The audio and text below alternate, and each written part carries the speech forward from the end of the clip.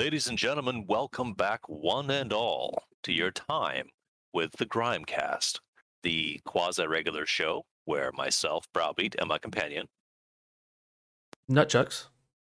generally get to air grievances, address news, largely shoot hot air from a variety of orifices in our bodies, and every now and then stumble up across nuggets of wisdom that may have redeeming value beyond just filling the ether with more of what we like to call content. Mr. Chucks, how are you feeling after your 2.5 hour ordeal of wrestling with buttons and labels? I feel fantastic, sir. Like a Would you say freaking you've never peach. felt as good as I do right now? I would say yes. Okay, except for that one time, Yeah, that one time, that one day. that one day. God, it's been a while since we've chatted. So last we talked, you got your second COVID shot. How you feeling? Now I feel reasonably well. It was the second shot of the Moderna. I was told, guard your ass for some side effects. And I took that fairly seriously, but the first day, which was a Thursday, I didn't feel anything problematic. And then I lost the entirety of my Friday as seemingly every conceivable annoying, if not problematic, symptom began to fire off. Fevers, joint aches, weakness, disorientation, sensory overload, headaches, loss of appetite, just complete disability. All the niggles fired off at once. And this really didn't abate until most of the way through the next day, which would have been Saturday. So I lost 2 complete days and part of Sunday to just not being myself. Now, arguably, it's all worth it, absolutely, because being safe medically and practically are very important traits. Um, it didn't help that later on my wife read articles saying, well, it says here that the effectiveness of the vaccine is maybe about a year, I have which heard is that. one of those things where, at least me personally, I would prefer to know the roadmap in general totality in terms of what the steps are, what they look like beyond our All immediate right, so concern. But I'm also in the trying to see working what world, happens here in because now I general, want to people see don't if want it to take the effort and time, understandably, for every stranger and records customer to both of our explain audio. what the sum process is.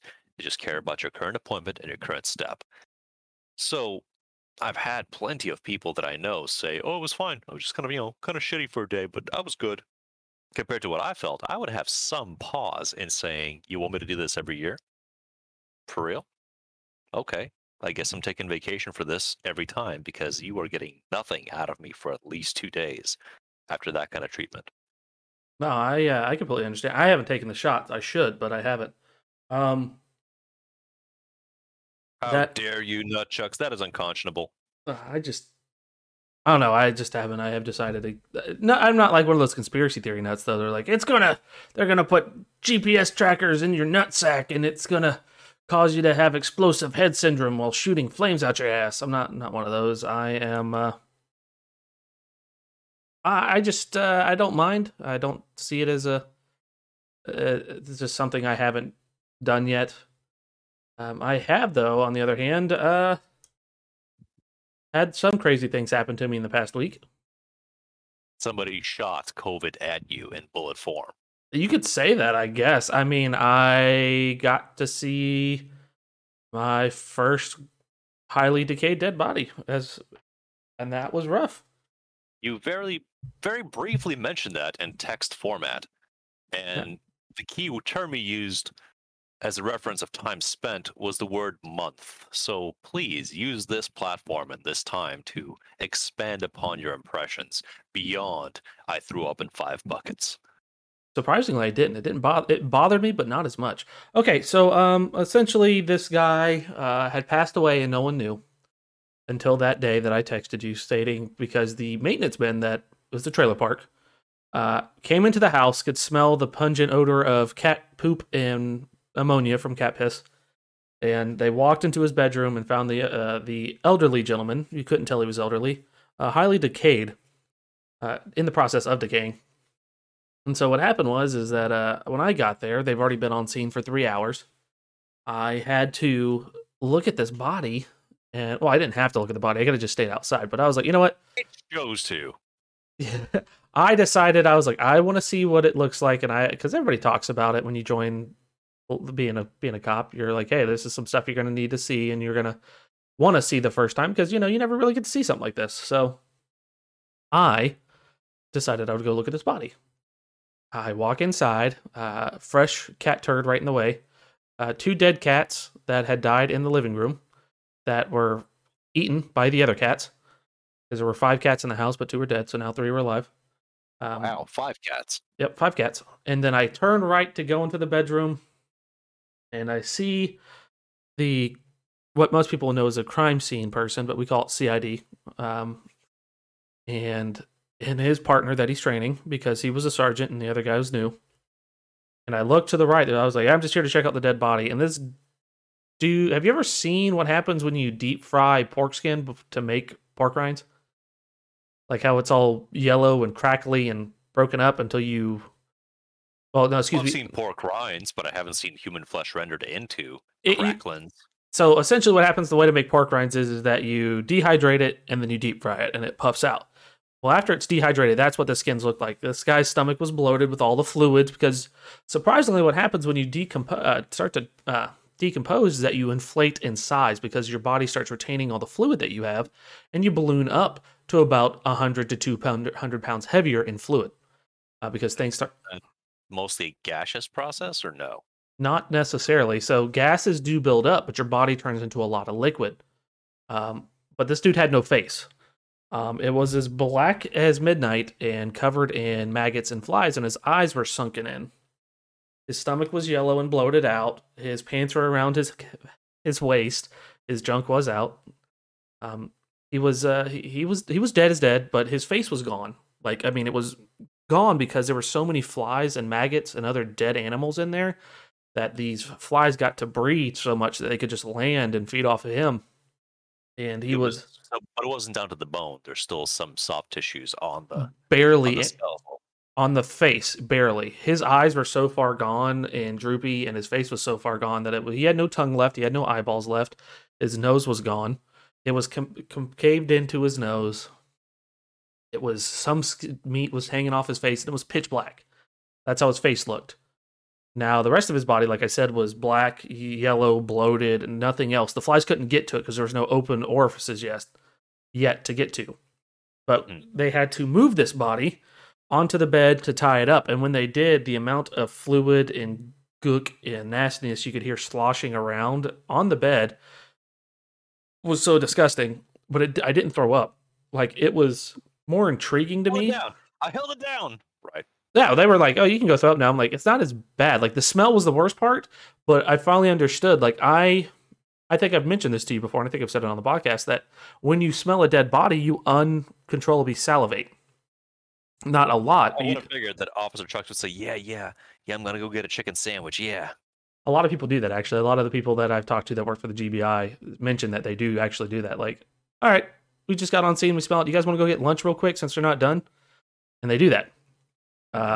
But what happened was that I started salivating a little bit, but I was like, the smell's so bad. So I put gum in my mouth to help with the smell because the peppermint oil wipe didn't last very long. And watching him sludge up, I'm the only one not in a hazmat suit because there's sludge all over the floor. There's clearly not belonging on scene. Like, hey guys, I'll help you out. Do you want to put on gloves? No, I'm okay. All right, then. No, I'm not. So once the CID or crime scene unit comes in, they do not allow us to touch anything unless they ask for our help. And in this case, since he was teaching, it was, hey, you just need to stay the heck back, but you can take a look. And unfortunately, you produced a 3-foot stick and started to poke at it because it jiggled.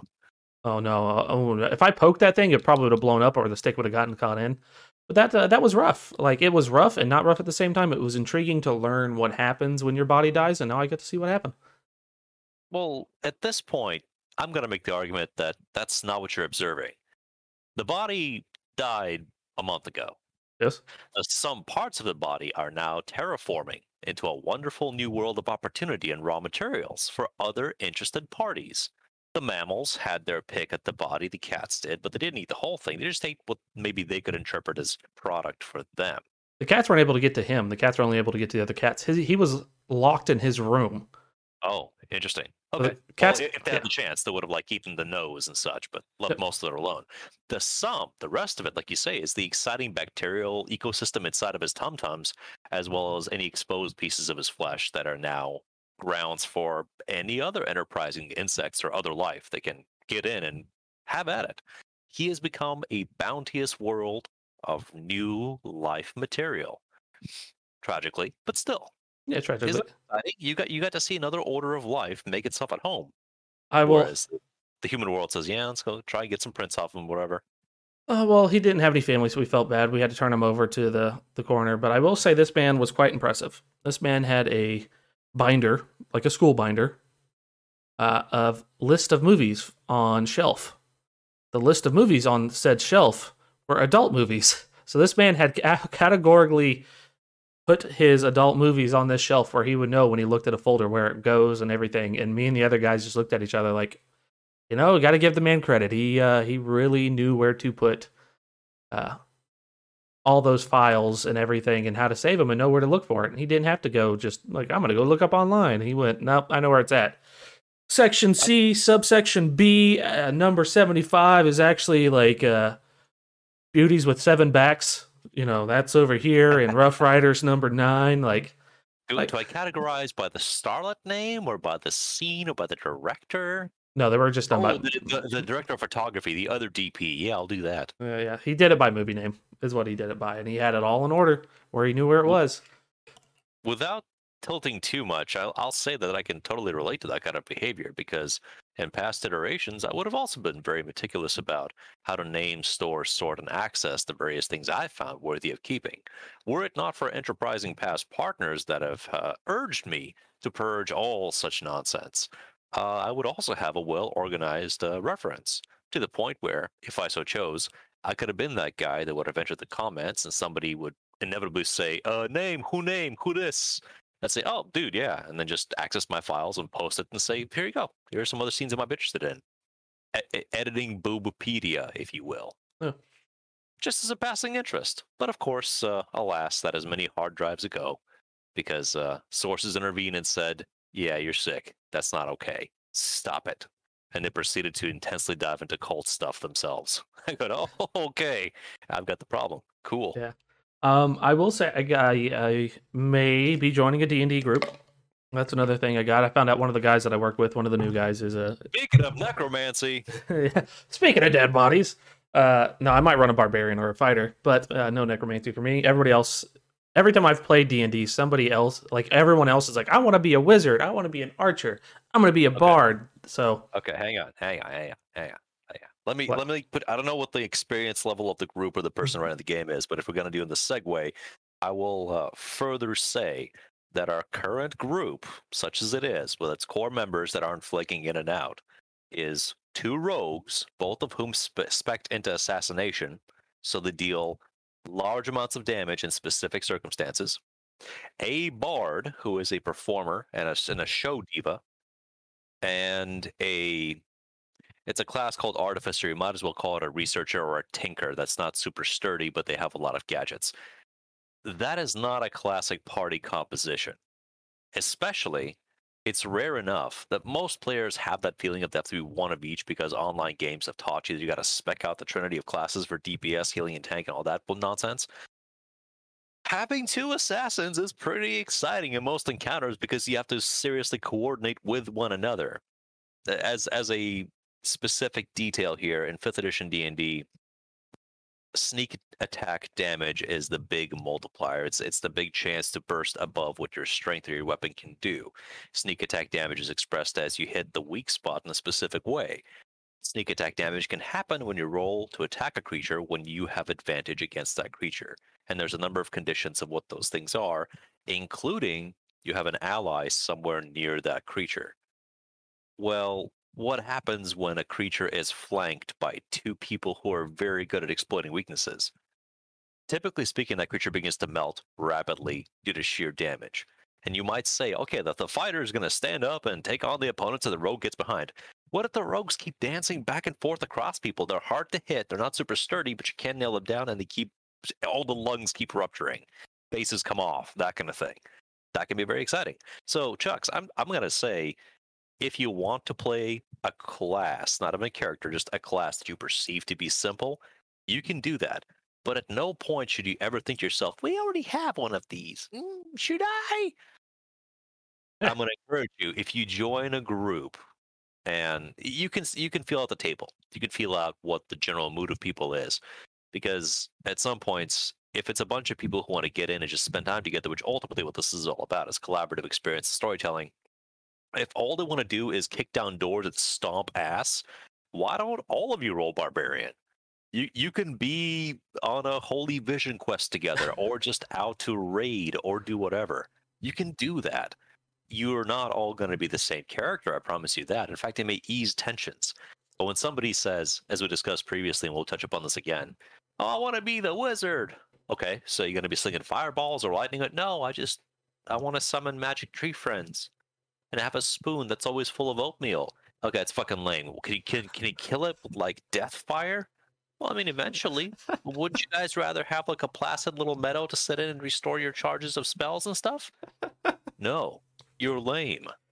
Um, so like I said, I have very limited experience, and I mentioned to you before that I thought about playing D&D, and we Yeah. started a D&D session, and that was the D&D session that I did, and there everybody else was going more of a combat fighters well, they were going more like, hey, we're going to do fireballs and all that from a distance, and we're going to shoot arrows, and they were like, we really need somebody that would go smackety smack.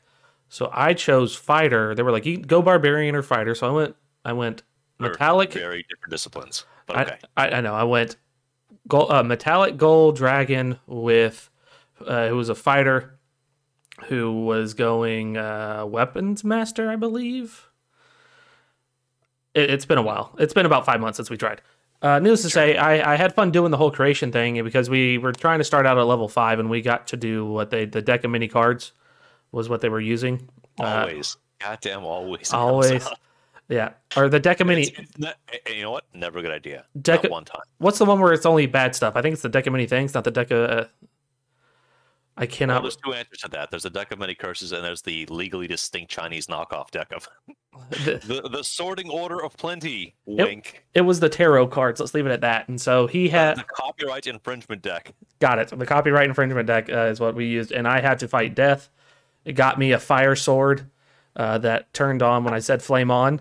I had a stone giant's belt, and I started out with like an extra 10,000 gold because everybody else was getting like, oh, you lose half your life. You are naked when you start. And they came to me and they're like, all right, well, the way it's going, you're going to get this. And I got like 4 positive things out of the 5 out of the deck. And they're like, you fucking lucky bastard. And I was like, yeah. I was like, I guess I got lucky. You got so many good things, you have no idea what it is that you got. You just said, oh, I like being the center of attention. As opposed to, this is utterly improbable. How dare you? Essentially. And they're just like, you have a fire sword. I'm like, oh, I get that. It's always, well, when you turn it on, it's always on. It'll keep you warm. You know, you will have a harder time with getting ice damage and everything because of that sword. It'll, you don't need that. They already stated that you're a magical creature. You're one of them dragonborns. Yes. So your starting hand is already different. But this is coming from a perspective of like the things matter in world, which most of them don't. They just matter encounter to encounter because numbers and stats and feeling awesome. When they say, yeah, you're like a metal dragon. Okay, well, you don't get a character class. You're just that. You're just a force of nature to begin with, and you just get better at that shit. But I want to wear heavy plate and have fire swords. Why? You can cast spells and kill people with your breath and trip them with your tail and fuck them to death. No, I want to have adventures. Okay, so you're a dragon cosplaying as a fighter. Cool. Go with that. Essentially, here was the whole thing, because I started bringing up things like I've never really played D&D. I was like, hey, is there anything like Thor and all that? They're like, yeah, you have to have the gauntlets to wield this hammer, and you have to have a minimum of a stone giant or cloud giant belt or something like that. If you don't have that, equivalent. Yeah. And then I was like, what about, because the reason I started asking all these things is like, well, because I was, I like mythology and everything. We've talked about it before. I mean, I think me and you both have listened to or read Neil Gaiman's Norse mythology. Anansi boys. That's also a good one. He does a lot of good things about mythology. He does a lot of good things, period. Yeah, he does. No, he does a lot, just in general, comic books, stories, movies, you name it. The guy's pretty good. But needless to say, I was quite intrigued. So I started talking about weapons and all that. I was like, "What about Frey's sword?" They're like, "Oh yeah, they have Frey's sword. It's the dancing sword." And all. I was like, "Oh cool." And they're like, "Well, since you're a dragon, you probably want to go with either the fire or ice sword." So I went with the fire sword just because they're like, "Hey, in this world, we're probably going to need it because it's I'm dark." gonna I'm gonna get both, and I'm gonna tape them together at the ends, and I'm gonna have a dual sword of sword and fire. Well, the handle's gonna be wet all the time. I know, it's great. So when I swing, it slips out of my hand and hits you with both. Yeah. Yep. That's the kind of shit you can do. That's absolutely, you can do that. Ultimately, even if I could sit there and just roll my eyes going, this shit's just bananas. If the table's having fun, that's the point. Everybody's going, yeah, man. Just your D&D adventure is allowed to be a 70s metal album cover. You can just do that. You can definitely Five make everything. horses, chromed out exhausts. Yes, You can make everything like Van Art. you can. Absolutely. Just because somebody might want to have a nuanced adventure doesn't mean everyone else can do that because it's boring. I want to do the next coolest thing. You can completely just say, you know what? I want my character to be a minotaur. They could say, well, yeah, you can do that. The rules say you have like a 3-level offset, so the party's level 5 and you're level 1, whatever.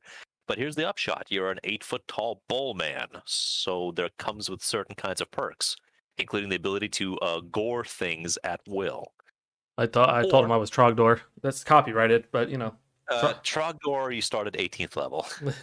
I am the You Burninator. can use Burninate as a free action at all times. You're not allowed within 20 miles of any city. Uh, just shit, you know. Yes, you can have the fun, but there's a very tenuous balance between you're having fun and party having fun and everybody having fun, because unfortunately sometimes players can trample over the person running the game unless the person running the game knows exactly what kind of chuckle fucks they're inviting to their table, and so they just cater to the crowd. They know what's up. Uh, Everybody had played together, so that was the thing. I was the new guy, brand new mhm, guy, and everybody else is like, this is like my eighth D&D campaign, and one guy's like, I've been playing D&D since I was 10.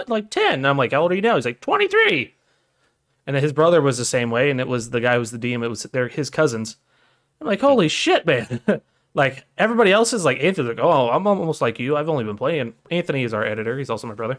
Um, he is. He's like, yeah, I've only been playing for like 2 years. I'm like, day one, asshole. And he's Well, like, again, but it was fun. We playing all had fun making our characters. playing is it's not super indicative.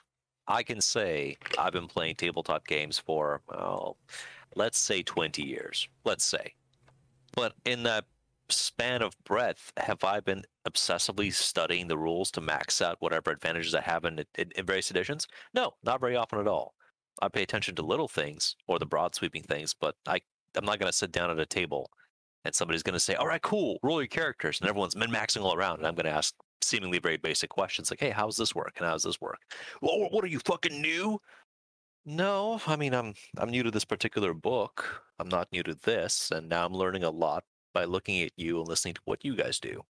And I'm not sure how much fun we're going to have here together based on how you're acting.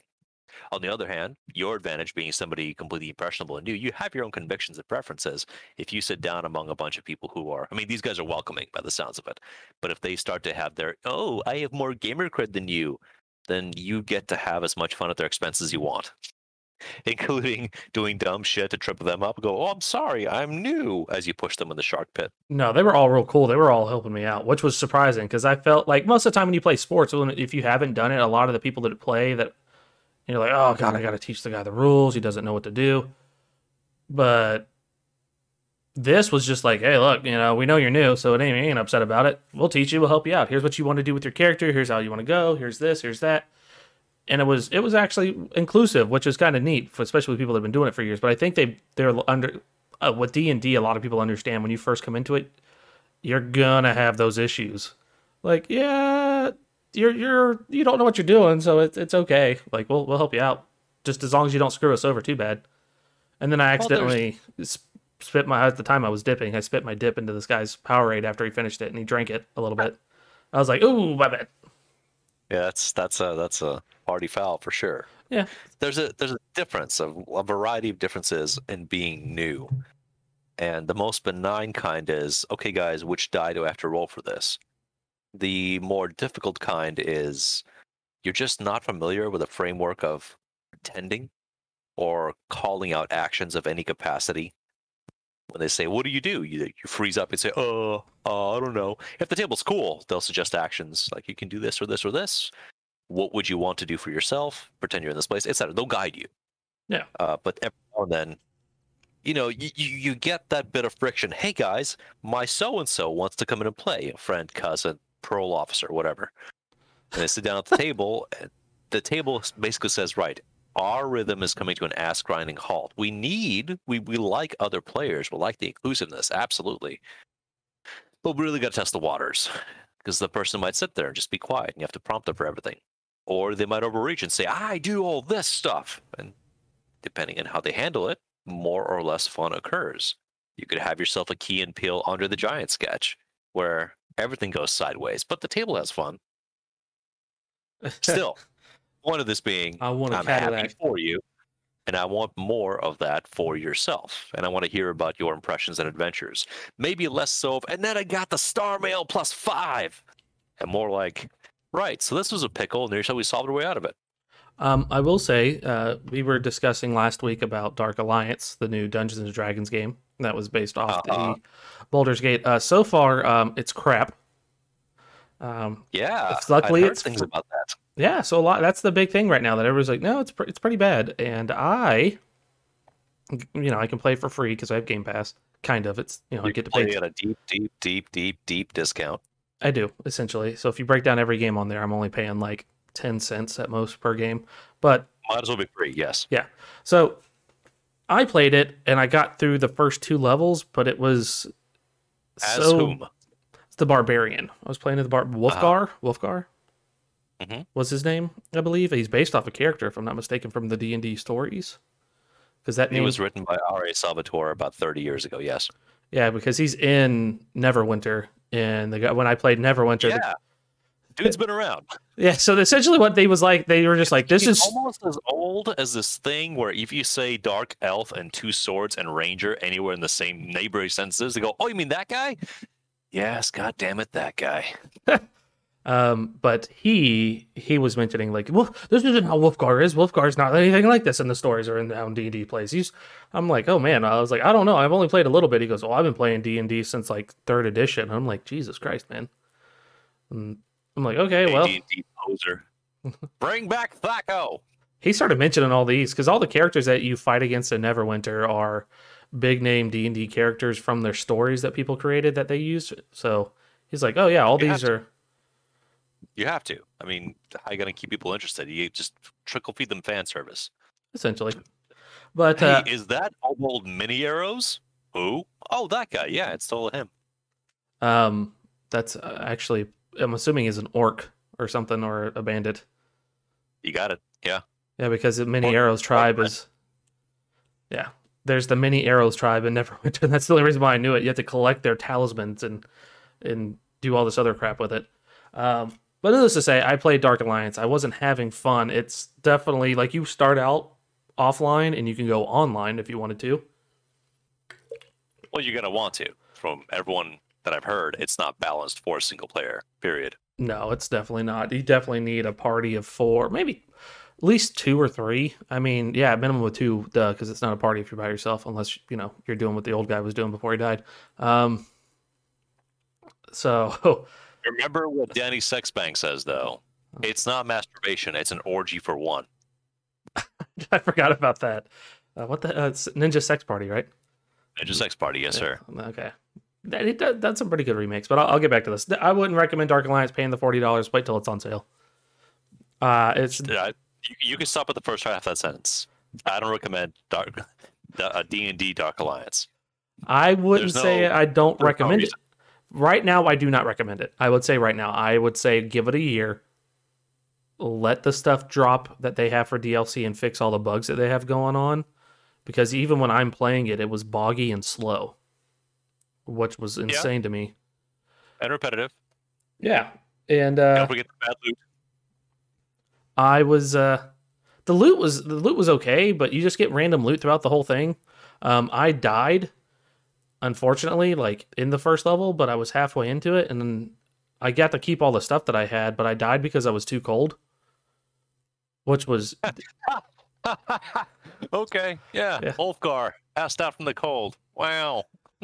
yeah. I was taking damage in the cold because there was ice, and I was trying to get from chest to chest. But they had the flame swords that would keep you hot, and they would give you extra heat to get through certain sections. And I just ran out and died. Needless to say, though, It sounds a lot like the environments have nothing to do with the characters.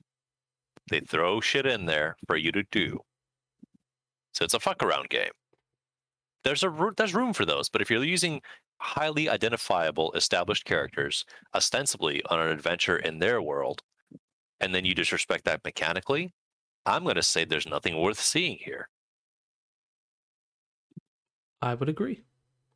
But like I said, it's free right now for me, so I want to see how it goes. Maybe they'll fix it up with a If you couple got the updates. Game Pass, got the Game Pass, Okay. go give it a look and be as disappointed as Chuck's.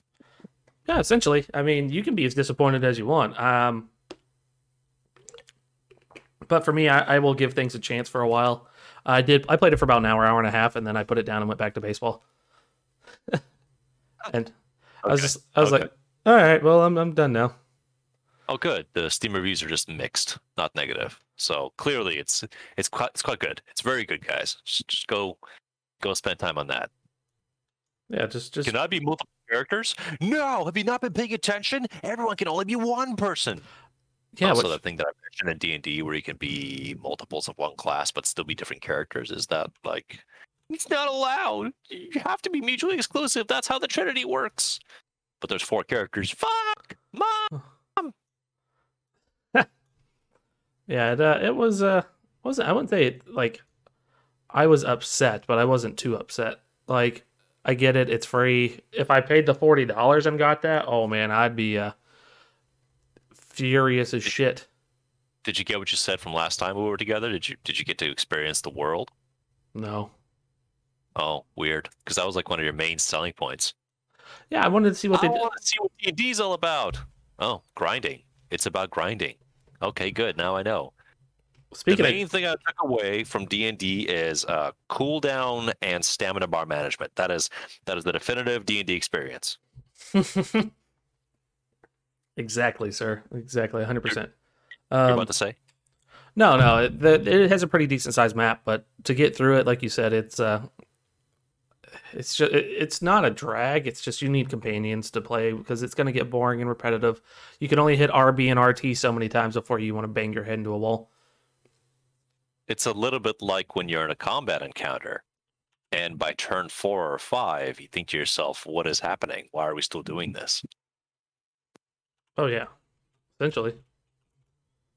And that is tricky because sometimes fights just take longer, but you have to. This is something I ask myself if I'm going to run modules or campaigns or adventures. I really like combat to be high stakes, and that's not what this game does. High stakes being the fight didn't have to happen, but now that it's happening, you're not plowing over 5-year-olds with top guns. You're plowing over 5-year-olds with fully automatic rifles, so it can still squeeze off a few shots and mess you up for life, psychologically and physiologically, because I'm messed up like that. So when it comes down to things like this, if it's okay, guys, your party of 4 adventurers is beset by 15 goblins. I'm probably not going to do a standard turn structure and designate, okay, this one's here and this one's here and this one's here and this one's here.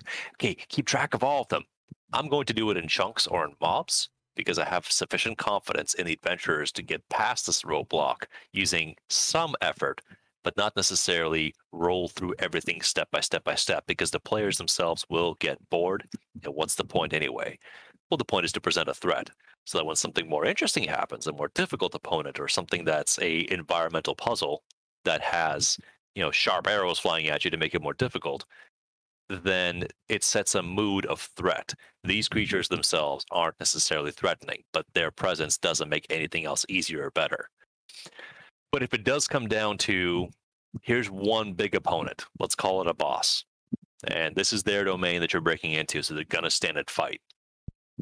If you have the tools to solve that fight, and I can see that you can solve that fight through attrition, the answer isn't repeat the same set of actions for 7 turns to make the health bar run out. That is a reasonably boring set of activities. It rolls to hit, it hits, you're a little bit hurt, you all roll to hit, you hit, you deal some damage. Okay, it went from 435 hit points to 378. Just repeat that. That's fucking boring. There has to be something else happening throughout this encounter. Yes, people like to use their big ability and flex. Absolutely. But if you cast your ultimate ability, Chucks, let's think now.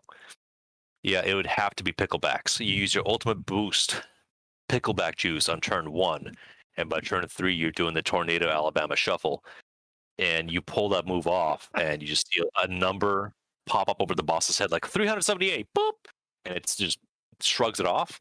I'm going to say outside of video games that is unacceptable. Something has to happen here, and I'm more than willing to have the monster take more damage than it should for the sake of narrative engagement. Because I don't know about you with your nascent experience in D&D, but if you're the purple dragon of awesome tacular slaughter madness fighter level 17, all it can do is roll to attack 4 times per turn, where your whole gameplay is walk up to the thing, chop, chop, chop, chop. Next turn, chop, chop, chop, chop. That, I don't think you feel powerful. I think the numbers are impressive, but it bogs down pretty quickly. So in a tabletop narrative format, you can do quite a bit. In a game format, well, we're taught for the last 10 years, get the enemy in range, pop off your big abilities, wait for the bars to come back while you swing pathetically with your impressive weapon of legend, and just repeat that shit until the bar runs out. That's not great in a storytelling environment. That's really formulaic, I'm going to say. I would agree. I mean, I think with Neverwinter it worked, but with this, yeah, no. For this, Neverwinter story really wasn't meant to be. I don't think anybody really cared about it. Like, unless you knew D&D, you weren't really big involved into the story. It was more like, I'm just here to play with friends. With Dark Alliance, I want to know the world, I want to know the story, but right now, all I know is I'm fighting what looks to be goblins, and then a frost dragon comes in and stomps their butt, and that's the first level. So you're going, okay, I don't know what I'm doing, but I'll do my best. To give you an example from a much earlier adventure that we had a younger player with us or a newer player with us. And we weren't super experienced, I'm going to say, but most of the table knew how stat tables and dice worked, and the new guy just wanted to see what was up. And so we had stumbled into a cave encounter that featured a young dragon. Young enough where it's like the equivalent of a 9-year-old for a person, right? Still is a magical creature, it's very dangerous. And we don't really want to fight it, but it's provoked us. So now it's either scramble away to escape or try to subdue it. And the younger player was a fighter, so he had tried to get a higher position on the cave side, on one of the side passages. He slipped and fell to where the dragon was. The dragon went to scamper over him and attack him. The character was wearing metal armor, so it didn't take a whole lot of damage. The younger player said, I want to attack him with my sword. So we asked it, okay, how do you do that? Just get him involved. Instead of rolling dice saying, I chop it. The question was, how would you attack it? And the player just happened to mime in a specific way that took the blade in both hands and thrust upward. And the DM paused, thought for a minute, rolled some dice and said, yeah, in your panic, you thrust it up underneath its jaw and pierced its brain. So it wasn't about roll damage and see if it's a critical. It's where you put the sharp bit happened to be exactly where you should have put the sharp bit, and the thing collapses and dies. Now, more juvenile players might say, oh man, kill steal, that's experience.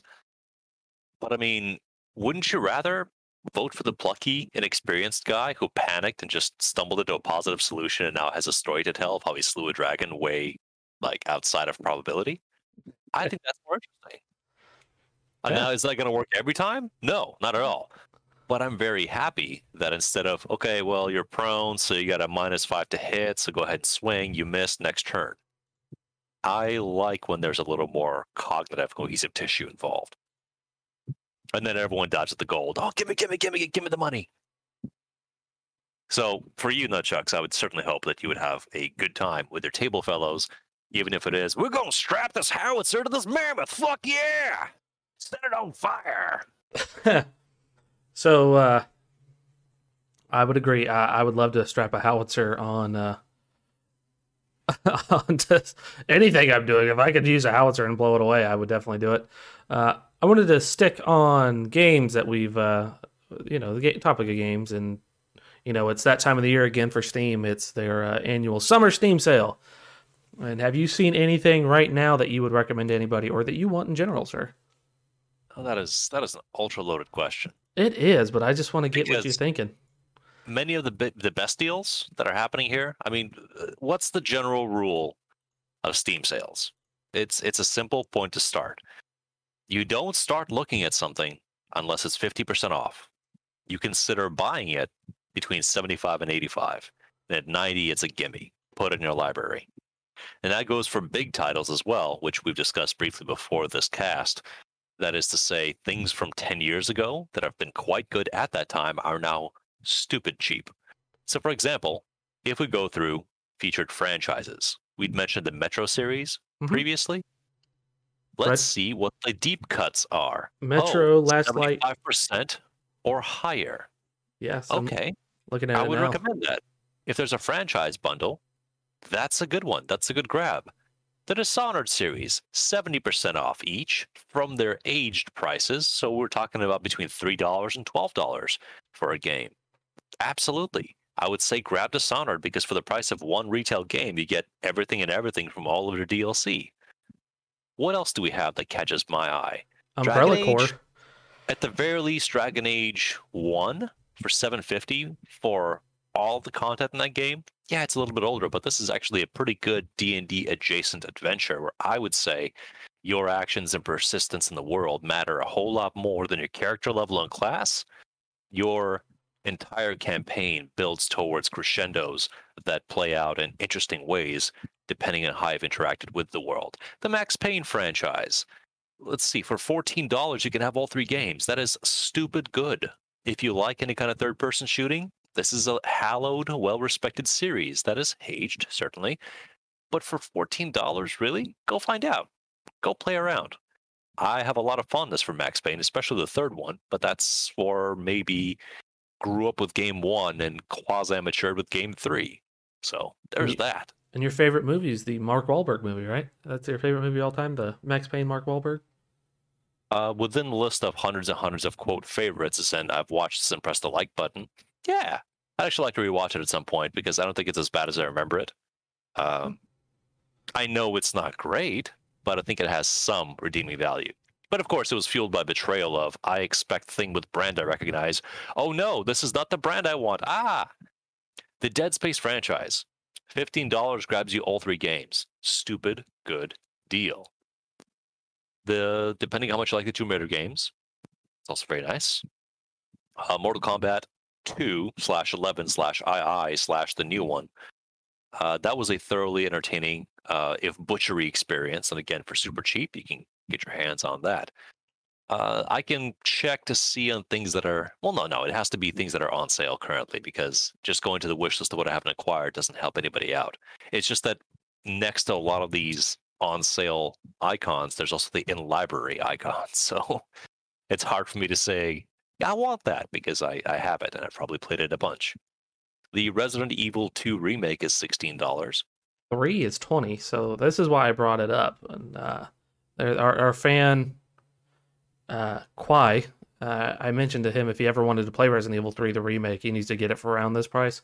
So with this summer sale going on, I'm not getting it. I should, because I keep saying I'm going to play all of them.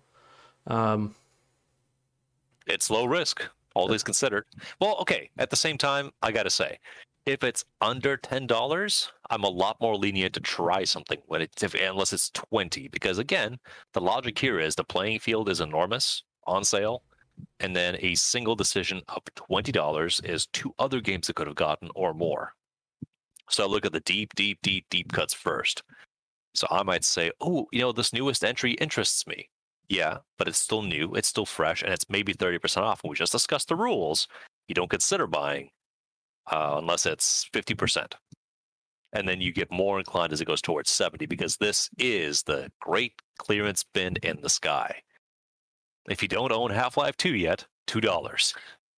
I That's don't. the kind of behind. Baldur's Gate 2 Enhanced Edition, $4. That is a no-brainer in my book. Baldur's But you'd Gate, have, $3. uh-huh. So $7 gets you the classics. Mm-hmm. Icewind Dale may be in there too. I didn't see it yet. Something like Jedi Fallen Order, I would say that it was a high risk try for many people because it's not quite Dark Souls, it's not quite Jedi Academy, it's not quite anything else. It's its own thing. For 16, I would say it's worth a try. The BioShock franchise will set you back a sum of about $17, $20 for 3 games. Once again, really good. It might even have Minerva's Den. If it has Minerva's Den, that's a no-brainer also. Let's find out. Yeah, I think it's part of the bundle. At least 250 on its own. I'm listening and I'm watching, and right now I'm looking at Age of Empires 2 because this is what we're recording on the Uh-huh. definitive edition, and I'm just getting a kick out of like it's enhanced. The graphics are only slightly better. It's $13. It's not worth one of those. Okay, Yeah, they're sprites. How much crisper do you want the sprites to be? exactly. I'm like, well, this isn't for $14. That's a maybe. If somebody Doom, else wants to get into it, I would definitely say it. World War One Verdun's on here. I did not want to browse difficult. Doom For 2016 went from $20 to $6. There's no reason not to have it unless you're really spoopy afraid of demons. And even then, if you are, go kill them. Oh, look, Borderlands 3 is back on sale. Oh, for how much? $20 for the standard. Now, again, it's a fresh property, so we'll see if there's a linkage because it's 20 for the core game, which is fair. 25 for the season pass, which I don't know if it's finished yet or not. The Commander Loath standalone DLC is 15 on its own, so let me investigate what this pass itself represents. I'm going to go with not worth it, but if you were to say, oh yeah, recent reviews, mostly negative, awesome.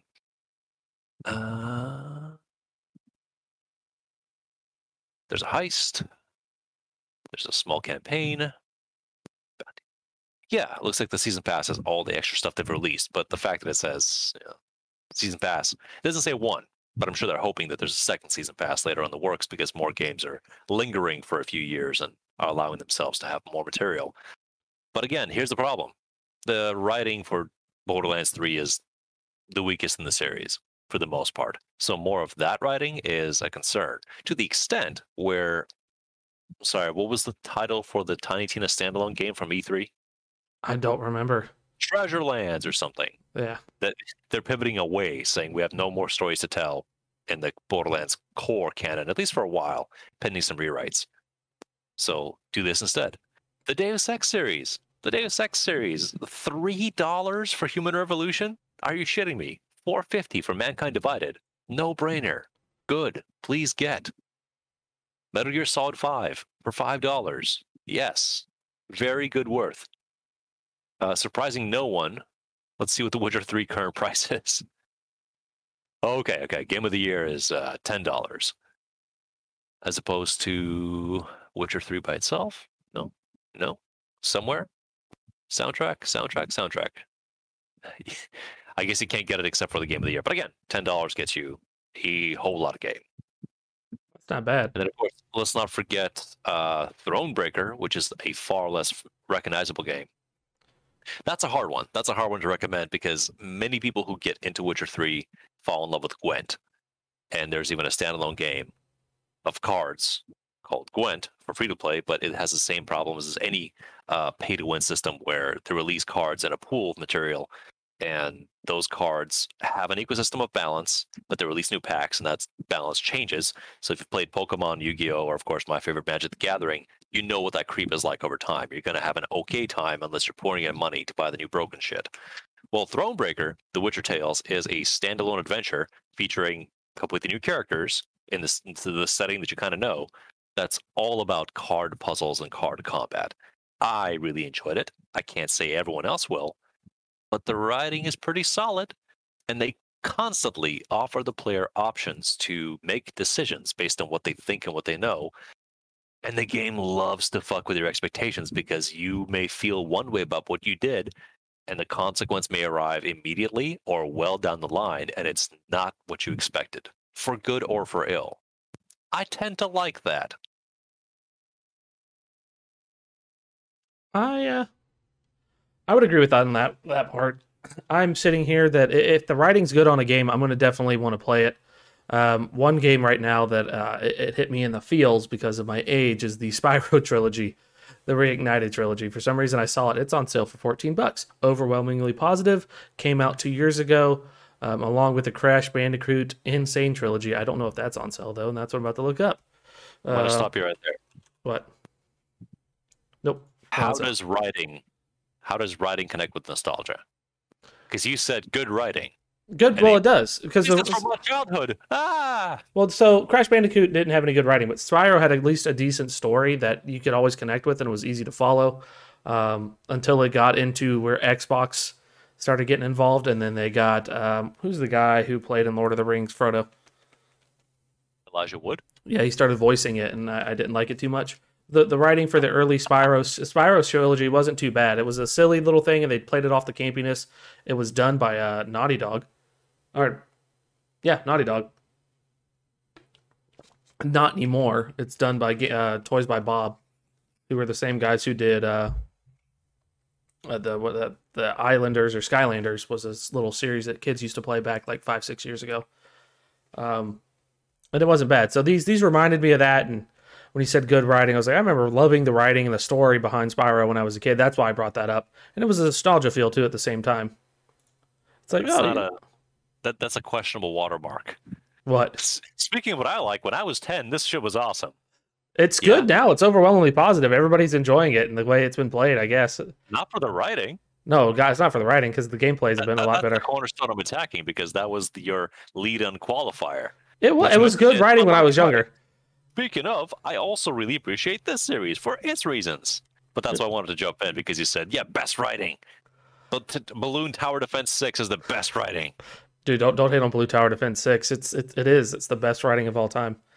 Zombie Army Speaking of Trilogy 4.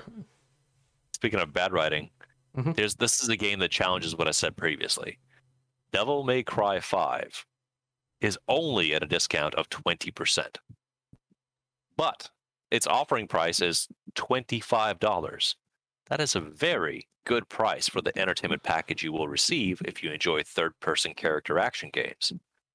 Ooh. So it's a low discount threshold, but the starting price is good enough to begin with. So I would say that's worth looking into if you enjoy controlling different characters, going through nightmarish environments, enjoying a well-lit visual rig for the game, and of course pulling off some combos and having very, very campy dialogue and gay cowboys. You Cannot forget the gay cowboys. it's an independent film. That's a South Park reference, by the way. You said you would try a game that's under $10. What is your Far Cry 5? Normally $59.99, $8.99. I mean, I haven't played it, so the term try is actually quite appropriate. Yeah, that's what I'm saying. Like I have played Far Cry 1, 2, 3, Blood Dragon, a tiny bit of 4. Have not played Primal, not played 5 or New Dawn. But what I can tell you from all the previous Far Cries I've played is there is an enjoyable time to be spent in this game. It's only damaging to your psyche if you attempt to complete it, to do everything, because the game does not respect your time. That being said, yeah, absolutely. I'd spend time in Montana in Far Cry 5 for $9. There's a lot of material ahead of me, and I can't be upset at saying, oh, I paid $69.99 plus tax for this. It only got me as this custom gun skin. Gah. I'm okay with that. I would even consider Primal for $7 because they're not bad games. All I've said against them previously is that they tend to be kind of derivative, where they give you lots to do in the samey way each time, except for standouts like Blood Dragon, for example, even though same neighborhood. And for the money you're paying, it dilutes a lot of your focus across, well, I'm going to grind this challenge. I'm going to try and get this skill up to get my traversal to be more easy so I can do more of the skills. This is Ubisoft's hallmark. We know this very well by now. If you're into it, fantastic. There's no reason to pay new. It's more of what you already know. Wait till it's cheaper. Don't encourage the design decision by buying the newest iteration immediately. That's usually my big claim to don't. Kind of like Dragon Ball Z Kakarot. There's not a lot of reason to play this, But if you like Dragon Ball Z and you like going around and making your team slightly stronger through incremental progress with a unnecessarily sprawled out open world RPG, yeah, okay, for $20 it's totally worth it. For 60, no. That's so there are two games on here that I'm looking at right now. I own one of them on the PS4, but I couldn't record it on here because of my Elgato capture card going down. Wouldn't you rather play it in a higher quality? I would. You know what game that is, sir? We were just talking about mythology a little bit ago. Oh, that would have to be Wolves of Midgard. Close. Wrong mythology. And the first word starts with ass. That would be Assassin's Creed Freedom Cry. Close enough, Odyssey, but yeah. It's $17 right now. Normally $59.99, $17.99 right now, or you can get Origins for $12 for $11.99. And the other game I'm looking at, it's the deluxe edition of Need for Speed Heat. Heat's been on sale on PS4 for a long time. I don't know what happened to that game, but that's been pushed out to die for a while. I'm suspicious. Which is weird because everything on here, it's very positive. I'm like, wait a minute, what? Like a Need for Speed game that has a positive review for the first time. Like, I'm kind of surprised.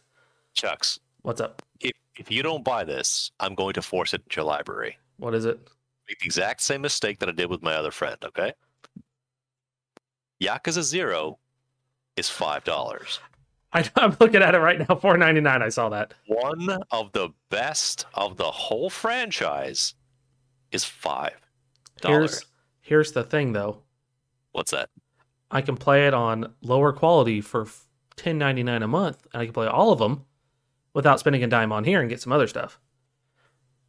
It's true, but you can't record it, can you? I cannot. I mean, this would be me enjoying, heavy finger quotes, you seeing this shit.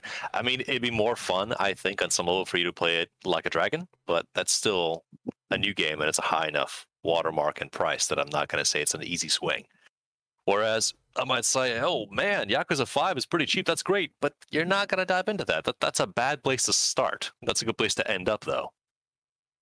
As we're looking at this, I'm looking at this list, so the progression rate here is, let's see, the release dates are, the remasters, that doesn't matter too much, but Yakuza 0, Yakuza Kiwami, Yakuza Kiwami 2, Yakuza 3, Yakuza 4, Yakuza 5, and then 6, and then Like a Dragon. But the release order is a little more fucked than that, unfortunately.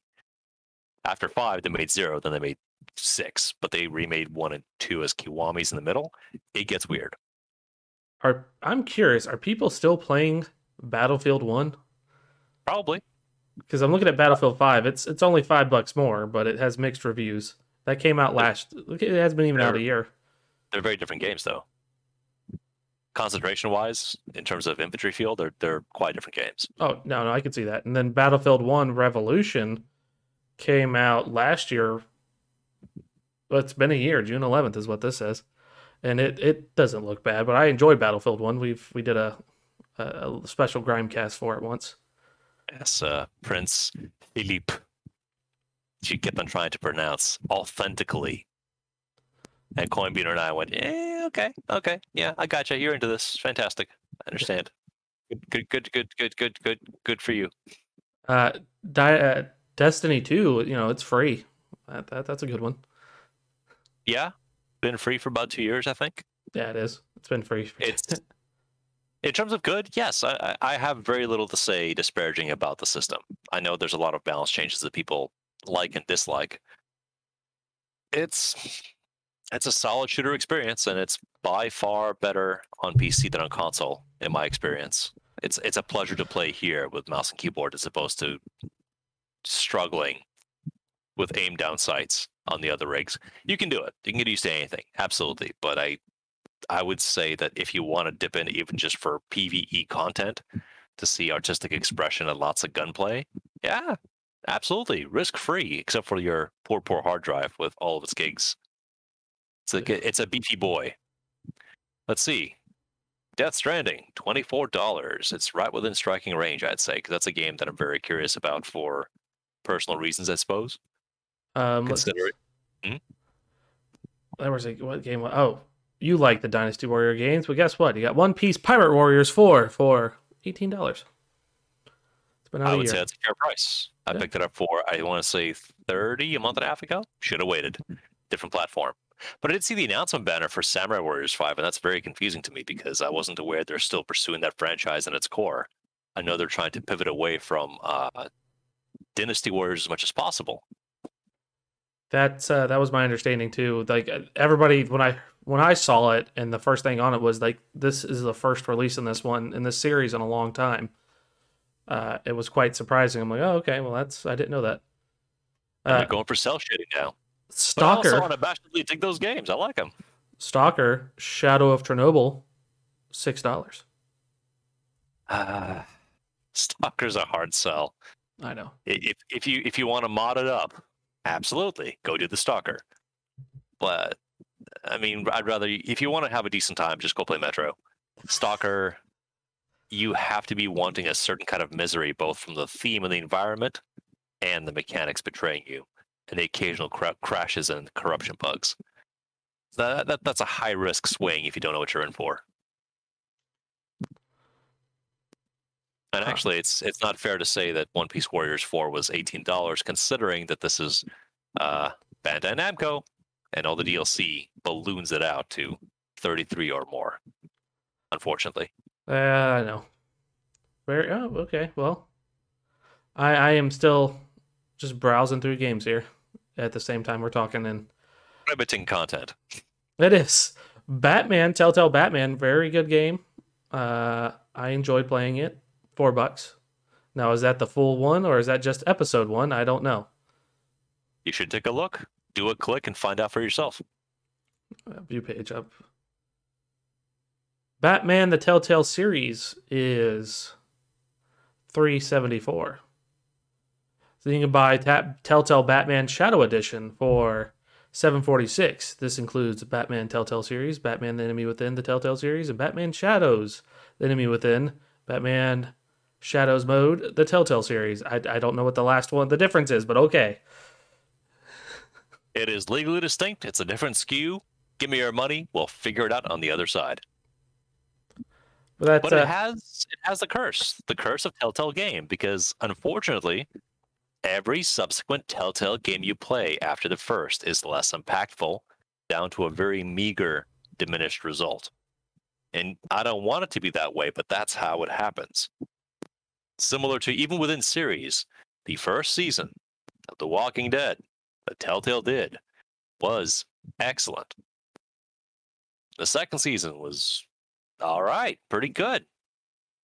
From what I hear, Michonne and onwards kept losing its magic. And do you know why? It's because the magic trick of decisions and consequences, regrettably, can't last in perpetuity. It has diminishing results. So if you want to buy all the Batmans on Telltale, you can do that. And you can probably go through them and have a decent time, but you have ruined yourself to the better Telltale games. Because you came in based on the Batman license. You recognize dude in cape with nose piece, and you go, yeah, this is what I want in my life. But then when it comes to something more original or a differently adapted property at the very least, you go, oh, I know how you guys work, and this isn't of any consequence to me. I shouldn't say original. Everything Telltale has done primarily has been an adaptation of an existing license. Nier Automata, not on sale. Very bizarre. really, there was one on there. It was Replica. Replicant, which is the reissue of the first game, for a Yeah. quarter off, and that violates our rules of Steam sales. Don't worry about it unless it goes lower. I don't think they're doing it this year, but there used to be a thing where there were flash sales, so every 8 hours you check back in and see what went on deeper cut. Might still happen. That's the beauty of this celebration of Steam sale, is you get to exchange your loyalty bucks for permissions to play software at a much more favorable rate than elsewhere in the world. And I'm very okay with that. That's a fair place to be. It's much healthier than pre-ordering whatever next piece of shit that's coming out for this Ultimate Edition, not including Season Pass 2. It is generous in its way. And I can totally see there being a sub-business of Sherpas, because if you're faced with 18,000 titles that are on sale and you're new to this thing and all you know is Fortnite, where do you start? What do you look at? Oh, and also, since you mentioned Far Cry 5, unfortunately, $9 is your standard edition. Gold edition doubles that to $18. If you want to buy the Far Cry New Dawn Deluxe Edition bundle with Far Cry 5, that's up to $20, which is probably the best standpoint in terms of what you get. Or you can even get Ultra Double Deluxe for $26. So your look at me attention getting price of $9, unfortunately, is not representative of what you could be getting as a investment loss, unless you pay extra for more stuff. Uh, It's kind of like buy two get one free.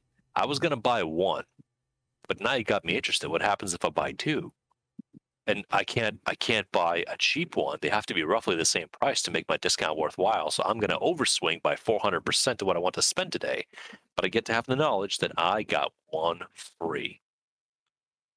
so Soul Calibur 6, Go $8.99, on. and Core package, yes. Dark Souls 2, $9.99. Sorry, you said what now? It cut out. Dark Souls 2 is $9.99. Dark Souls 2, Yep. the least good one. That's the one you're leading with. No, I'm just saying that's on here. I know you always tell me to play the Dark Souls series. Assassin's Creed Unity, $4.49.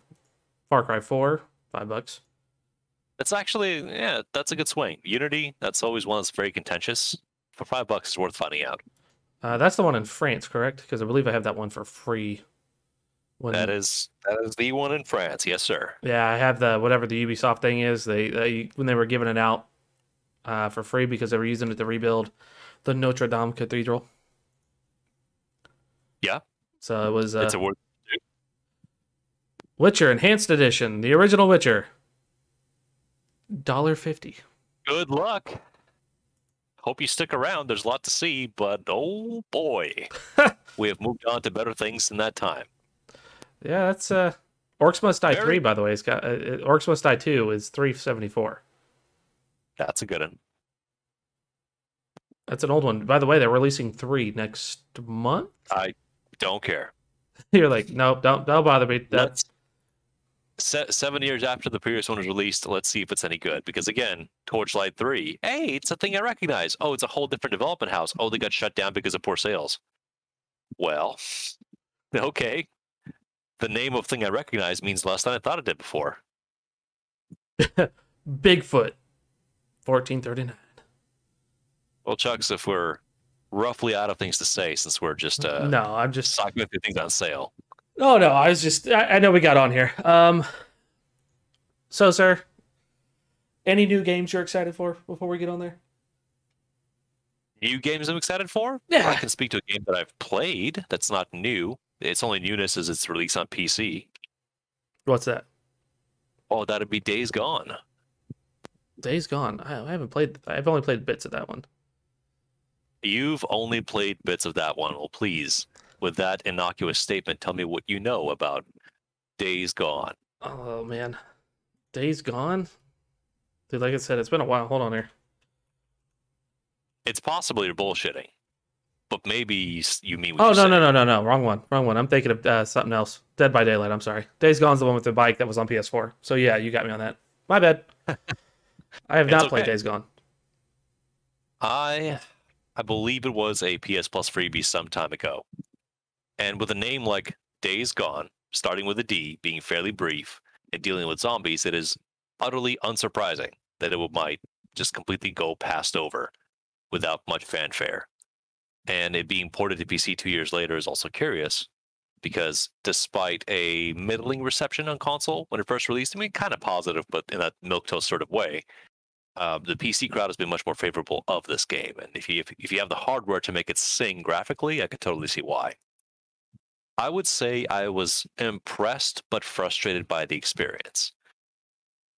There's a content creator named Noah Caldwell-Gervais with a very long-winded set of essays and formats. He did a two-piece comparison of Days Gone and Horizon Zero Dawn, which was surprisingly scalable.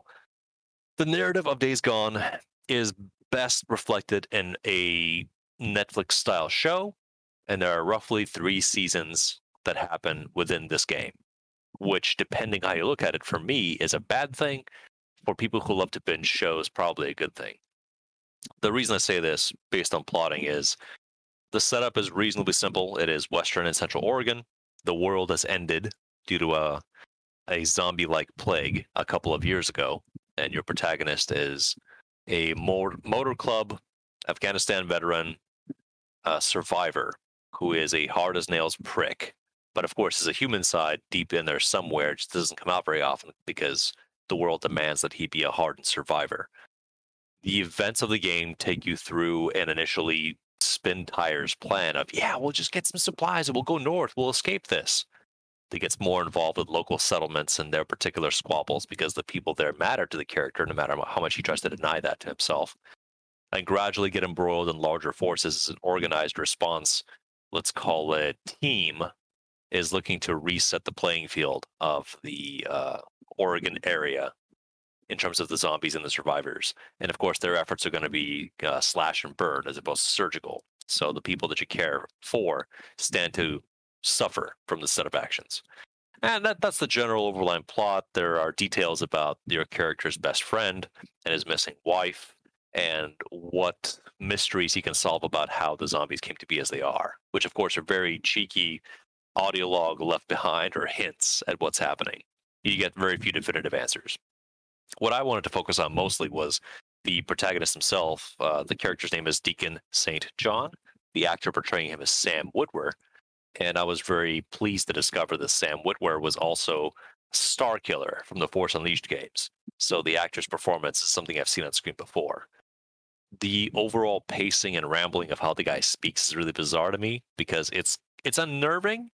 At the same time, a vet who came home and never got the treatment he wanted and just roamed on a bike for 2 years, somebody who left their soul back on the battlefield somewhere else.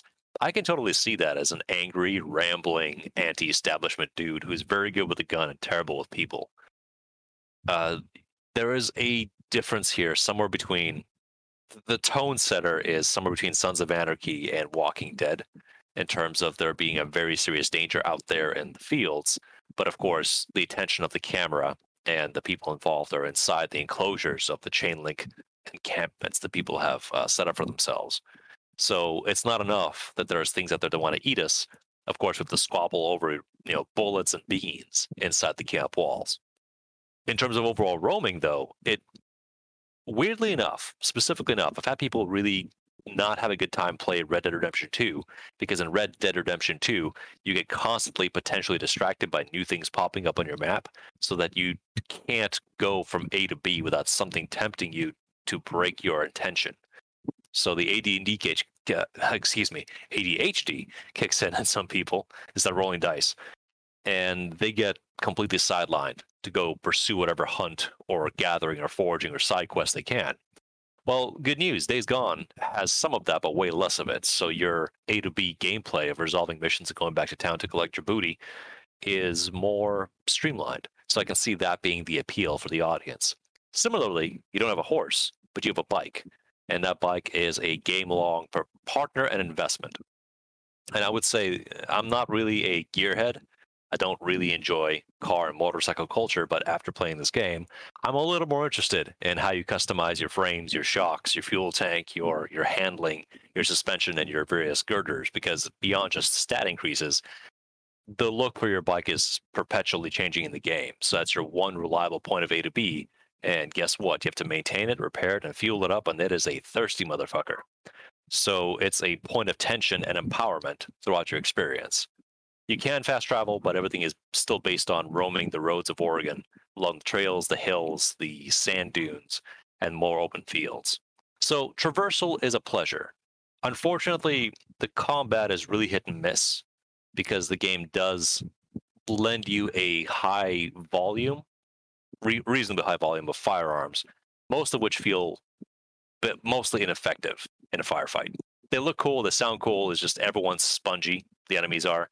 Unless you can nail consistent headshots, you're not going to feel very effective with most of your gunplay. And of course, the characters are good at dodging out of the way, both human opponents and monster opponents.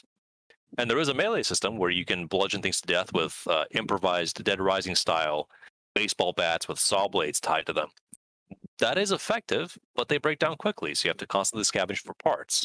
So there's this tension that the game wants you to go out and clear the world of threats and empty out camps and take care of the marquee feature of the game, which are the freaker hordes. The zombies are called freakers for reasons. the hordes themselves are basically a flow, a torrent of bodies between 50 and 300 opponents strong that relentlessly pursue you. So the initial encounters you have with these things, your reflexes are very simple: get in your bike, run. Don't fight this. There's no point. But eventually, the game will force you to fight one or two. So as you learn to deal with them, you bring explosives, you bring munitions, you have a strategy. Unfortunately, most of the strategy boils down to roll away and sprint as much as you can while taking pot shots behind you. I mean, more sophisticated strategies exist, but there's 20 of these damn things throughout the map. So after a while, you get your one dominant strategy of dealing with these things, and you proceed forward. And of course, all you get for the pleasure is one, you don't get to encounter that horde in the area anymore, and two, you get progress tokens towards new guns to deal with hordes with. What makes this frustrating is that the game is very attractive. The character models are well rendered. The outfits kind of change. The bike changes. The day and night cycle looks good.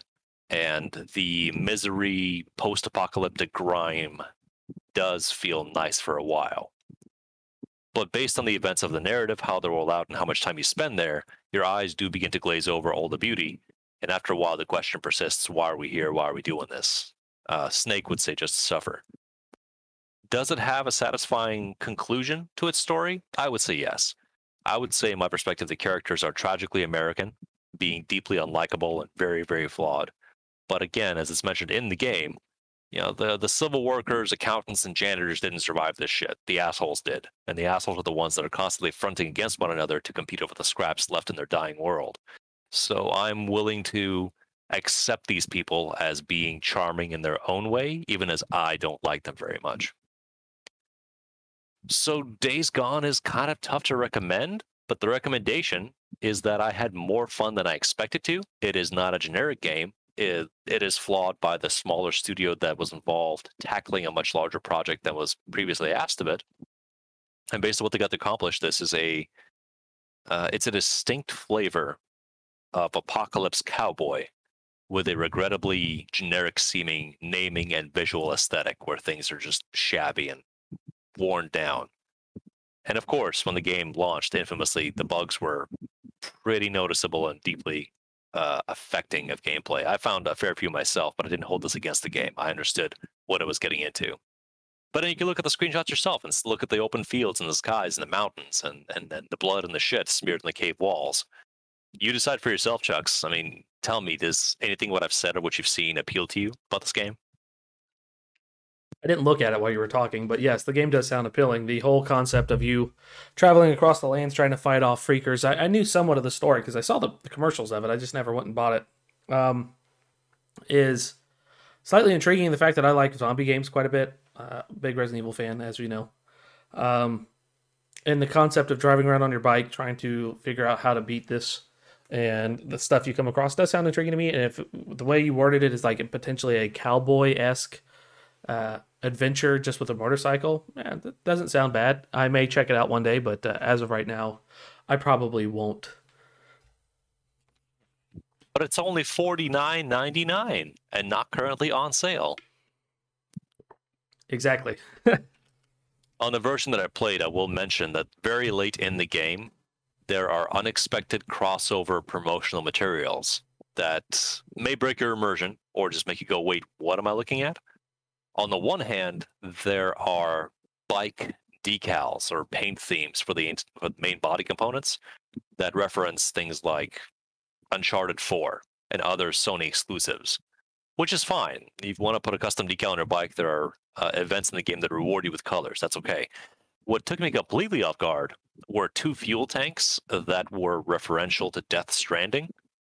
One being a high-tech energy chamber that chimes on and off whenever you get on the bike or get off the bike, get near it, which is neat enough. It just looks way more high-tech than anything else happening in the game. And the other was a BB containment chamber, so you can drive around with a luminescent infant bouncing around between your loins on your bike, which is as exciting or unnerving as you might tell with your implications. So, Death Stranding, cross-promotion, Days Gone, bikes in both games, haha. Huh. Yeah. Oop. I accidentally hit something. I will say this. Since the game has been out for a while, I decided to check out what other features it had. and there was a completely separately bolted on challenge mode for the game. And typically I kind of roll my eyes at the stuff because challenges are completely extraneous. They don't necessarily pertain to the game proper.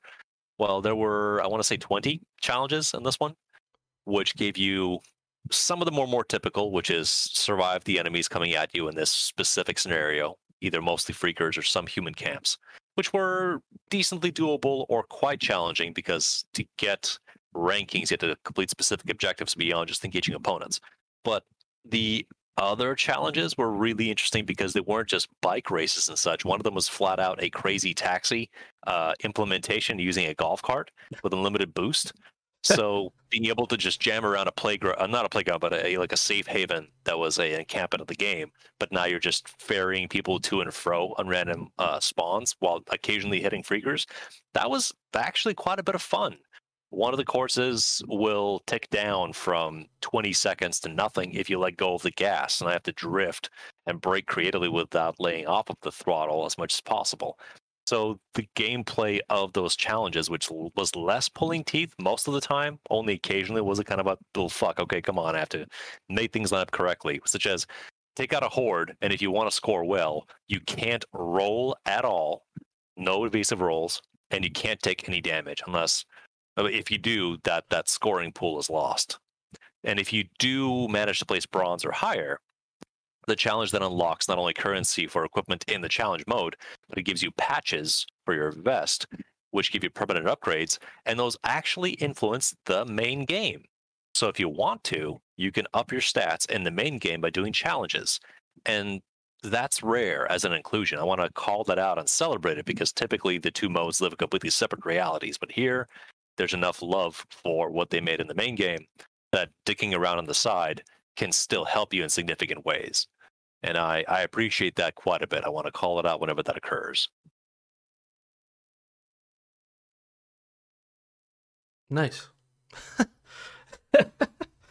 Yeah, crazy golf taxi. Yeah, no. I thought I wasn't sure if you were done, so I waited. I was like, "Is he done or what?" Wait. Okay. There's more to say, but there's not much I can offer at this point. No, I Days get you. Gone, surprisingly enjoyable. I'm just not sure how much people will get out of it that aren't looking at it the same way I am. I got you. I would probably get out. Is it a fun game to play? And that's about what I would look for, and something like that. I enjoyed State of Decay. That it's nothing similar in any way, but I enjoyed that. So potentially, I might like that. I don't know. I'm not 100% sure. I'll give it one more piece of shit though. Mm-hmm. Early on, you are asked to make a decision between how to finish a quest, who you bring the results of the quest to. And the division line are two explicitly mutually exclusive benefits to you. And upon starting up a new game plus, because there's a trophy associated with it, so I wanted to blast through that as well. Your choice doesn't matter. That choice does not matter, and there's only one in the game. So either because they ran out of time or they edited stuff out or cut it out, I expected there to be more branching consequences of what you did as a character. Nope. It just happens once and it's purely cosmetic. So unfortunately, that's something that didn't happen. And from what I understand, because of the leadership involved in the project being complete assholes and being diminished or fired by Sony, I don't think we'll get a Days Gone 2. So this is a rare example of a flawed diamond in the rough being available to experience purely on its own without expectation of a follow-up. Rant over. No, you're good. I don't know. I got knowing Sony and how they are and what they do, they're probably not just going to let that game fall. If all sales indicate that it was done well, that they'll push for a sequel. They'll find a new studio to take over. But thank you for the rant on Days Gone. You just explained how the game is, and I've never played it, and I think it'd be exciting to play. It is exciting to play. It's the duration of play that concerns me. Because as I mentioned, it's 3 seasons of a show. So how do these shows work, generally speaking? If you have a show on Netflix or your favorite streaming platform, Chucks, new show comes out, 12 or so episodes, how is that flow going to go? It all depends on how they set it up. I don't know. Oh, same formula. Same fucking shit every time. Okay, fine. Zombie show. Zombie show, it's going to be the same as everything. Zombie apocalypse happens. You meet your protagonist in the first episode. He's on a quest to go find or meet whoever he wants to or find inner peace. While fighting off the zombies, he meets a group of people he's there to protect or and try to find the cure. After he finds out he can't get the cure, and he has to protect. Just now, he has to just protect the people, and it's just going to be him going from there and meeting the challenges and the things that get sent after him, while he's protecting the group of people that he met and losing some slowly as they go through. Yeah. And this is season 1, right? So that's I just the season 2 would be just him. Okay, now we meet a new bad guy. They're still zombies, but how do we get through it? That's how almost every zombie show is. Like, how do we get through this situation? Kill fucking zombies. It's the same as season 1. Yeah, oftentimes. And in this case, being intentionally vague about what happens, the primary arc of season 1 is discover the lay of the land, see who's there, and my friend is hurt. I really need to help my friend. And that's firmly the focus and pivotal point of season 1. And then the game doesn't tell you this, but you can feel once season 1 concludes and the arc resolves, things click forward in an insane way, and you go, "Wait, what? We're doing what now?" And then you realize, "Oh, I guess we've settled into the new rhythm, which is effectively season 2. So now we're going to shift our focus to a different concern, because our friend's okay. I think hard to tell now, but there's new worries in the horizon. We've got to make new allegiances and question what we really believe."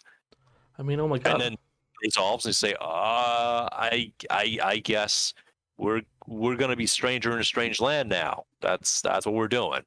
Brave new world out there. Let's do that. Oh, but this ties back to if you can stand all that, if you can tie that together in your head, there's lots to like here. I just think to myself that the flow of gameplay, that being combat, exploration, scavenging, and discovery, well, it's kind of like exploration. So take 3 of those things. That exists mostly separately from, this is a nicely directed cutscene, and that character's performance capture was very solid. I could like the wrinkles in their skin and their flannel shirt. And boy, they have a big personality. I hope nothing bad happens to them. That's what they're calling it, huh? Things like that. Which actually, I will say that said character, not being specific, you eventually are able to obtain the firearm that they flash repeatedly in cutscenes and think, God, that is a cool ass gun. And then its stats are actually lesser than another pistol we acquired more recently that's a much smaller firearm. And you go, oh, I guess overcompensating is the order of the day. That sounds about right, though. That's anytime there's a game like that, and you're like, yeah, this bad guy's got the baddest pistol, and you go to get it, it's like, oh, this is shit. Like, why is it crap? Oh man, it's not shit per se. It's just not as good as what you already have, which is lets some of the wind out of your sails. You don't know what I did to get this, man. No, which there's a minor spoiler for full ahead. I was quite pleased that when a new tier of equipment power will become available to the player, the game begins with AK-47s as reasonably available scavenger rifles for everyone, and it establishes, oh, this is the shit gun. Like, no, everyone has one, nobody likes them, but here it is. And then as you sort of progress up, you get all kinds of more modern weapons to replace them with, and you sort of hit a plateau with the trusty M4 carbine. That just becomes your, oh yeah, American gun's better. Absolutely. Yeah, the American gun is the one that performs the best in that slot as opposed to shotguns and rifles. And then you hit an encampment, and then the thing you have to reach for to even make friends with is a PPSH 41. And I think to myself, oh, that's a weird pull. And then you use it, and it's actually better than everything before. And I'm conflicted because on the one hand, hey, Soviet weapons representation, nice. On the other hand, this gun should not be doing what it's doing. How do I feel about this? Especially because the RPD is also available. oh man. Well, sir, is there we got your love of games, your game you're excited for? Is there a TV show or anything you're excited for coming out for Netflix, Hulu, on live TV? I don't anything you're anticipating watching in the theaters upcoming. Well, there is one thing that I'm anticipating watching on Netflix any day now, and I'll let you know how that goes. They have been posting. They posted the first 3 compilation films of the original Gundam series. Saw that. Basically, they took the 37 episodes, I want to say, and condensed them into 3 films. Highly recommend you give that a watch if you want to catch up on what happened in the OG story. And then they skipped right over Zeta Double Zeta, understandably, and they give us, Char's Counterattack, which for the longest time was a capstone film, well before Unicorn, well before others. That was the end of those characters' eras from the original story. So that was basically, you made it here, all the pieces make sense, and this is the big showdown. They also added Hathaway's Flash, or maybe are adding still, but that was a big release, long delayed, another click forward in the Universal Century timeline. So I'm excited to sit down and give my full attention to Hathaway's Flash to see what sense I can make of it. If you want to watch it, Chucks, you're welcome to. I don't expect you'll care much about anyone or anything that's involved, considering the name Noah Hathaway doesn't immediately, or Hathaway Noah, excuse me, doesn't immediately make your blood boil. I would say no, because when you said Hathaway's Flash, I just thought you meant you were talking about the movie Havoc. If you get the reference. No, I actually don't. Anne Hathaway was very young when she did that film, and she's like naked in 90% of it. I see. Okay. Yeah. Boobies. Boobies. Boobies was the call of the day. It was. Children's jokes. Yay. Yay. I'm cautiously excited to go to the theaters tomorrow with my partially installed ASD vaccine and witness the newest entry in a long-running franchise. Family. That, from what I understand, they changed writers, so I'm expecting to be gently disappointed. But as long as the stunt team does what they got to do, then we'll still have a good time. And that is, of course, the long-awaited quick save, also known as the Function 9 key. Yes. Actually, quick load. Excuse me. F5 is the quick save. My bad. I buried my own joke. But my wife and I will go watch it. I expect we'll have a mixed opinion, and I can't wait to discuss it because I like that we're able to have this dynamic where I bring to her these deeply involving, engaging human experiences like Zero Dark 30 and Nightcrawler and Spirited Away, and discuss everything from reality to myth to human condition to hopes and dreams and then the catharsis. And I can also say, let's go watch the cars go boom in outer space. And I can mean it. And then she has to put up with that shit. Chooses to, rather. Have you seen, I believe it's a little skit, Dorkly, that does What If Fast and Furious Was Real? No, I don't think I've seen it, but I'll watch after this. Yeah, so it's just essentially Vin Diesel, like, we're family. We're going to drive these cars out of the back of an airplane. And right as they do, like, all the cars come out with their parachutes ejected, and all of a sudden, like, because they're so heavy and they can't control it, they just tangle up parachutes and crash. And Vin Diesel's like, I'm going to drive backward in reverse, going down this parking garage and try to outrun this helicopter. He gets blown up. Gotcha. Yeah, so how it should have ended of those films. Yeah, correctly. How this is actually should have played out in real life, but it didn't. I know for myself, I'm not super excited for anything coming out in theaters. There's a couple things on Netflix that I'm kind of excited to see. They got the first ever Resident Evil TV show.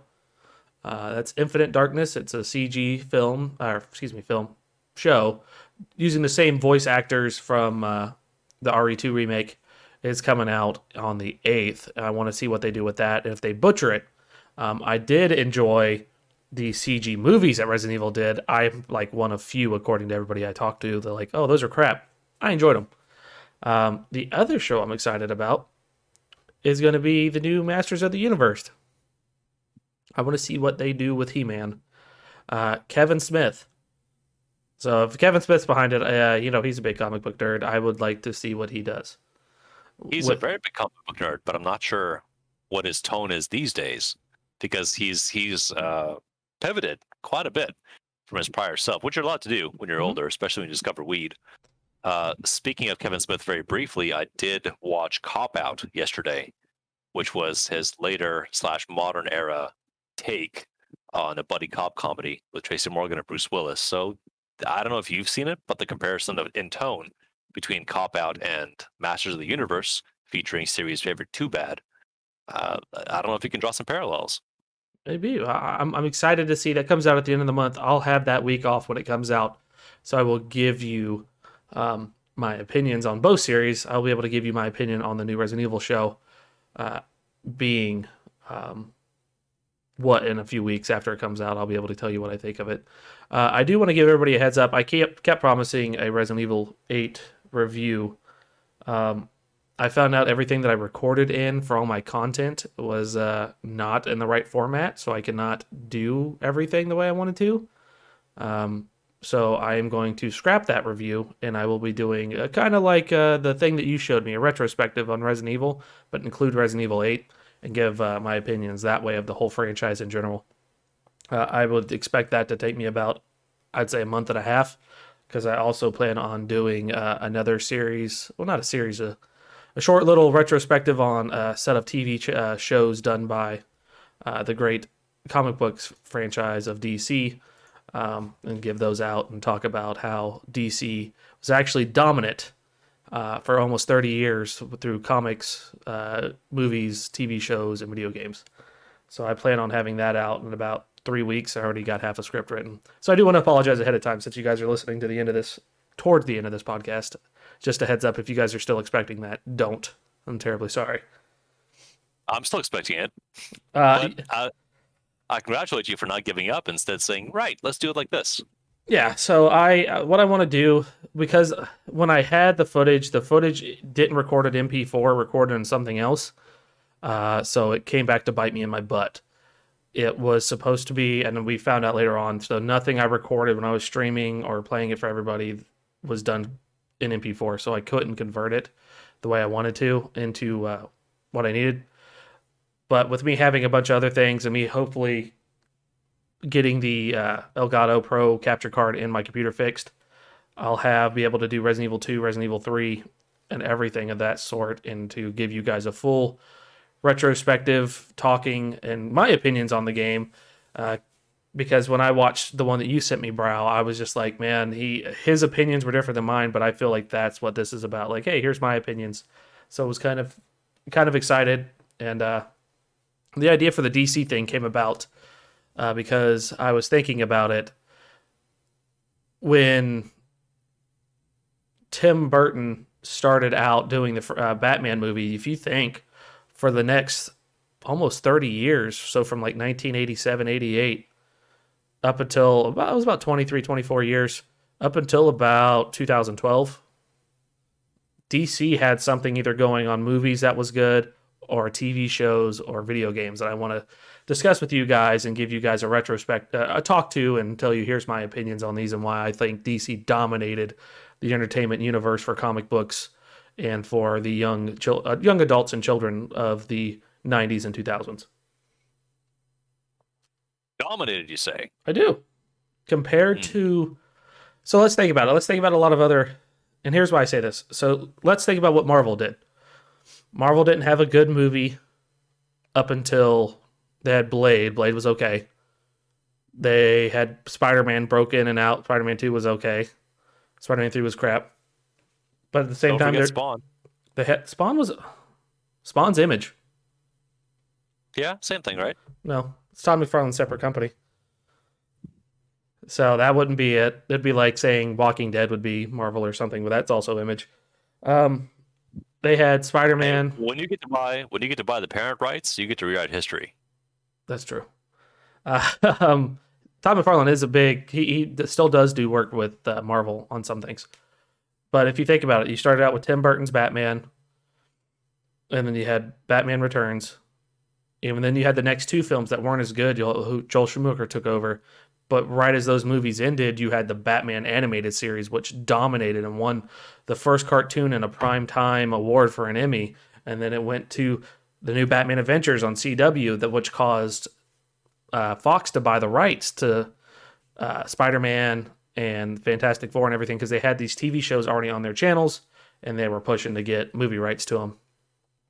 So it was a cool little thing, but do you think they dominated on those because Superman and Batman both did really well? Once those ended, you had in the early 2000s the Justice League and Justice League Unlimited that ran until 2006, and when those ended, you had the Christopher Nolan Batman films that started, and right as they ended, you had the Batman video games that took over the Arkham series. So for about almost a span of 30 years, DC had some way, shape, or form in the entertainment field a dominating factor, a video game, a movie, a TV show, something that they were doing that was always constant. We just think back of it now as a backwater company because they keep screwing up with the movies that they do, minus like Wonder Woman and Aquaman. But I just want to give that perspective on how they kept being dominant in the entertainment field for almost 30 years. I'm not sure anyone thinks of them as backwater, but if that's the words you want to sling at, go ahead. Well, think about what they've done recently. Like until they released the Snyder Cut, everybody was like the Justice League movie was bad, Batman versus Superman was bad. Like everything That's that only in live action. All you have to say is animation, they and you get an endless stream of DC feature films for too long, too many years. they have recently, and some of the ones that they have animated aren't that good though, and that was the issue. So you have but everything that I'm talking about though was mainstream. And some of the animated ones are good and underrated. Justice League Dark is pretty good for the animated series, but I'm talking like heavy duty right in front of you. Like these films and stuff have been forefront in TV shows. They have dominated in some way, shape, or form for almost that long of time. Right. I just want to talk about it and let have people have their opinions and tell me, hey, no, you're wrong. I think Marvel did better, which I can understand too. I identify with this licensed brand, and fuck you. I prefer Captain America is my favorite hero, but I understand that Batman was more effective to me as a child because the animated series, the TV show, Justice League, and like I said, you had the Batman films of the early '90s and the mid 2000s by Christopher Nolan. So it's just my Captain America is your favorite hero. Then how can you bring yourself to vote?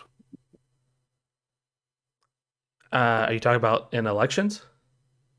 Yeah, Captain America is a deeply anti-establishment dude He is. through his experiences. I don't vote normally. Get your guns, form a militia for the true people. Yeah. No, I normally don't vote though. I'm honest on that end. I don't normally vote. Captain Doomer. Yeah, but yeah, no, I thought I'd give you guys. I have a script almost written out for the DC one. I'm going to take some of the stuff that I wrote for Resident Evil 8 and change it up a little bit. It might take me longer than a month and a half because it depends on how long it's going to take to get this capture card in and then get all the stuff I want to record with. But who knows? Things could happen. It might take longer. It might take less. I'm just Don't hurry anything. Take your time.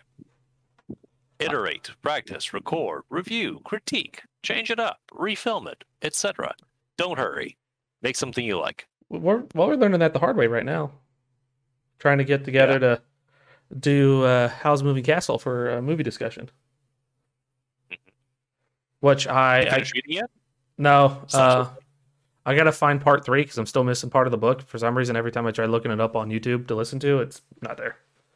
So I'm missing a good chunk of the book, and I'm not spending like $35 on a book. But the license holders need their cut, Mr. Chucks. I agree. Why But you gotta do the middleman dirty? Because I'm a broke bitch. Yeah, no, it's just because I'm broke, and it was something easy I could listen to while I'm working. That's also a thing. I got to constantly go back and write notes and do everything, so it takes a bit. I will say I enjoy the book. There's not a whole lot of difference in it. There's just a whole lot more narrative to what the backstory is, and I get why Miyazaki changed things the way he did to fit his narrative. So I'm not complaining about it in any way. They're both really good. I've seen the movie like 4 times now. Good. 4 or 5 times since the last time we talked. Maybe that's not so good then. But still, that means that the listeners will be able to tune back in and hear Officer Chucks speak in more than complete sentences, but actually introspectively and intelligently. Maybe. It is Chuck's. There's some things to work through, but I think it's possible. It's humanly possible. Yeah, I could definitely say that. Any parting remarks, Mr. Chucks? I don't really have much. Just expect us to be dropping more stuff. We got some things uploading. expect us to have some more Disco Elysium out for you guys, and I plan on streaming in the next couple of days. I said that last time, but family things come up, so I could not.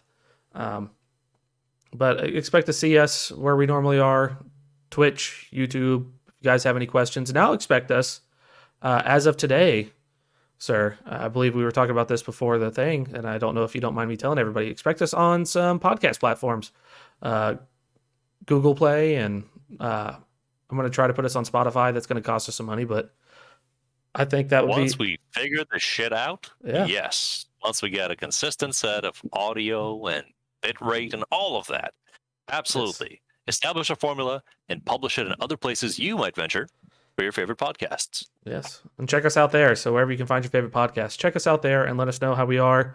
Leave us terrible reviews or leave us good reviews. Just let us know how we're doing. You can downvote a podcast, and that still counts as engagement, so watch your ass. Indeed.